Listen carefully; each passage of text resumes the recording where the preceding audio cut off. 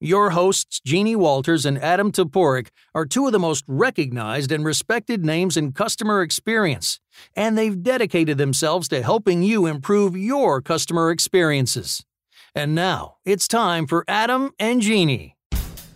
So, Jeannie, imagine it's 1978, and Superman is flying around the world trying to stop Lex Luthor from blowing up the San Andreas Fault and separating California from the rest of the country. Sure, he had to go around the earth the other way. Exactly. He had to take reverse time. Mm-hmm. But what happened if Superman didn't make it, Jeannie? Then Lex would win.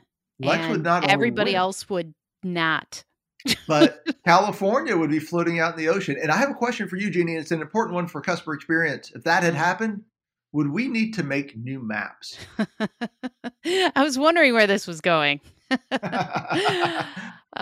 Yes, we would absolutely need new maps. Exactly, because when the landscape changes, you need new maps. Mm-hmm. So we're going to talk today about, are our journey maps even valid? Of course, they're going to be partially valid, but how valid are they? What do we need to do? Because our customer journeys, and again, this is going to tie a lot into our last duo episode, which was 416. We talked about some of these issues. We're going to talk about it from the mapping perspective today because everything's changing, right? Yep. And the maps have changed. And what do we do? How do we approach it? Now, one thing we do want to say before we get into this discussion, we do pre-record these. This episode is being pre-recorded quite a few weeks out, and we realize that every week things are changing a lot. So just bear that in mind as we're talking about it. We know that the big principles we're going to talk about are certainly going to be true a month from now or 3 weeks from now. However, it does possibly reflect, Jeannie, when you do media, it reflects the time in which you did it, like the 20s. But now, since every day is a decade.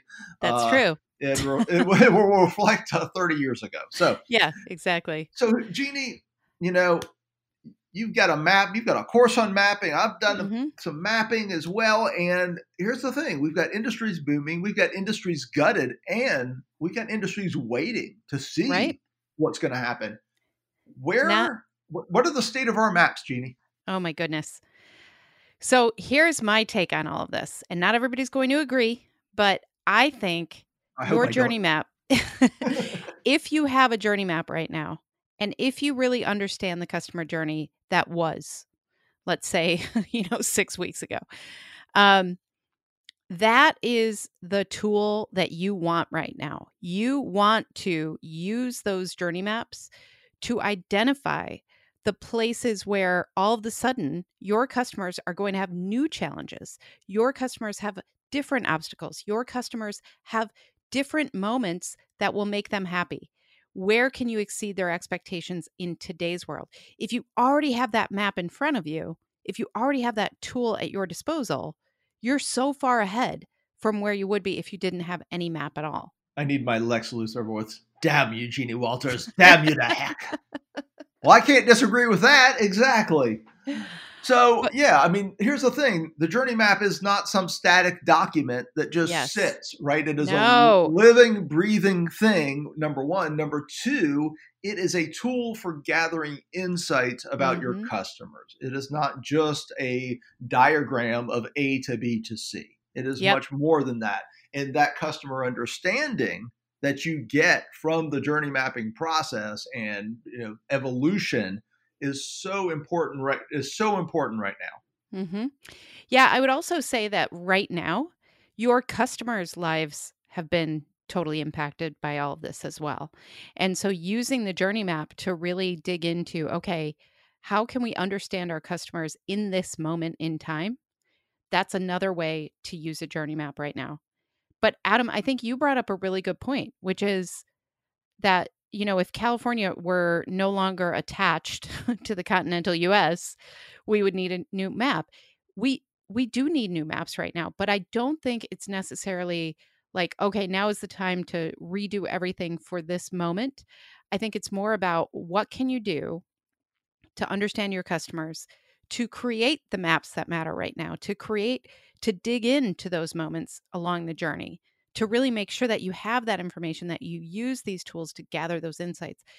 So in some ways, yes, we all do need new maps. That's And what's so confusing about all this. and maybe we'll disagree here. I don't. So we'll let me define how I think of new maps. I don't think we need a new map per se. And the funny part's talking about California like a continent, like splitting apart. Like Right. it would just split apart. Everybody'd be fine. Like Yeah. nothing would happen. Like Sure. there wouldn't be much shaking or anything. It would just everybody be happy and healthy on both sides of the river, right? So yeah, but here's the thing. Let's maintain that fantasy for a moment. You know, the roads would be the same, so to speak, right? Right. I mean, the roads on both sides. There's a gap. There's a difference. There's a change, but the entire map isn't gone. Right. You know, Sacramento is still where Sacramento is. LA is still where LA is. Phoenix is still where Phoenix is. Just floating a little bit, but you know. Well, Phoenix is in Arizona. Well, no, I meant the other part was floating. I just want to be clear. I knew you were gonna. I was sitting there like I meant the other part was floating, but okay. Yeah, I know this was coming, but okay. So, anyways, welcome to me and Jeannie's world. But no, the point is this: it's not so much like you're gonna start with a fresh mapping exercise if you've already done great. If you already have a good map and you've done a lot of that work. This is like okay. We're going to need a 2.0 and we're going to need a living, breathing 2.0 because we may need another 2.0 3 weeks from now. Yep. We may need 3.0. Yep. And it's just using the map as a tool to go, oh, wait a minute. All right, and here's an example. I'll just do this off the top of my head, but think about all the restaurants that now are doing pickup and delivery only. Yep. Right? They need a whole new thing. Perfect example. But a lot of that map is still the same, so to speak. A lot of the backstage is still the same. The kitchen, the prep. Right? There's a lot of it that's still the same, but there's a lot of it that's incredibly different, particularly if that restaurant did not do those things before. Right. Well, and I also think that, again, we have to think about our customers in a slightly different way. We have to think about, okay, so they are not just swinging by on their way home from work, picking up a restaurant meal for their family. Yes, 100%. They are, this is a big decision these days. Do we order in? What are the safety measures we take? Do we go to the curb? Who's bringing me my food? What do we do when we bring the food home? How do we know it's safe? All of these things. And so I think that's what we should really dig into. If you have a journey map already about here's how we would handle, food pickup, look at that with this new lens and figure out what can we do? Could you be more proactive about your communication? Could you share some of the procedures that you're taking to reassure customers? Can you provide them with, kind of like Amazon started doing with the drop-offs of here's a picture of the package on your porch? Could you forget? Could you share? How will you share? Because you exactly. So yeah, I think that's where these can come in really, really handy. And I've got a great example of that. It's funny, we weren't even planning on talking about this, but so one of the restaurants that's in my hometown where my parents live, because we're picking up food. I'm like, you're picking up food, right? But what they do is they have literally chair service. They have chairs in the parking lot, and you pull up next to a chair. Yep. The person comes, drops the bag on the chair. You wait until they go back in. Then you get out and get the bag. Yeah. Which is brilliant. It's a really smart way to do it. So thinking through those attributes, how do you maintain safety? And not just maintain safety physically, but this is something we talk about a lot. How do you give them assurance? How do you understand, to your point, this is about understanding the customer, understanding the psychology of where people are nowadays. If they want, if they're coming out for food, they're taking a risk. They're obviously either desperate in some way, shape, or form. If it's nothing else, just get out of the house or get something besides whoever's been cooking in the house food, right? There's something driving them to do that because it's not just I'm swinging home on my commute because I don't feel like cooking tonight because I have 7 more hours of work. Exactly. It's really it's a different world, and I think it's important to lean into what we know about our customers and what we know about the journey for today and provide that reassurance and those extra moments, right? Like everybody's looking for a little bit extra as far as understanding or communication or things like that. That's where, you can really step up on behalf of your customers as well. So yeah, I think it's important. We need maps 2.0, but a lot of us just need maps 1.35. Exactly. That's a better way to put it. 1.37 the next week. Exactly. Like we have to adapt as we go through this. Yeah, it depends on your industry, but yeah, exactly. So really just remember, in dynamic times, you must execute CX dynamically. Yep. Yes. There you go. That's your bumper sticker of the day, everybody. Boom. Put it on a pillow.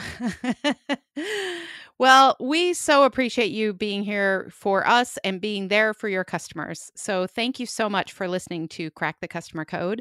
We are a proud member of C-Suite Radio, so be sure to check out all the great content at csuiteradio.com and csuitetv.com. I'm Jeannie Walters, and you can learn more about me, our journey mapping programs. Look at that. All the Boom. Online training, speaking, all that good stuff at experienceinvestigators.com. And I'm Adam Duport. You can find out more about me, my virtual keynote speaking, virtual training, and of course, virtual dance classes. No, not doing those. I'd sign up for that just to watch. You just want to record it and blackmail me with it. I know what your game is. At customersthatstick.com. Until next time, take care of yourself. And take care of your customers.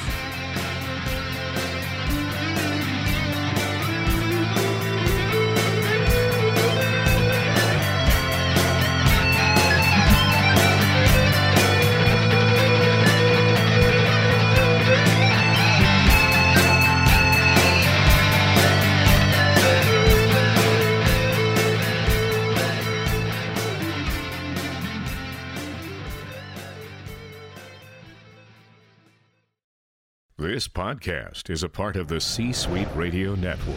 For more top business podcasts, visit c-suiteradio.com.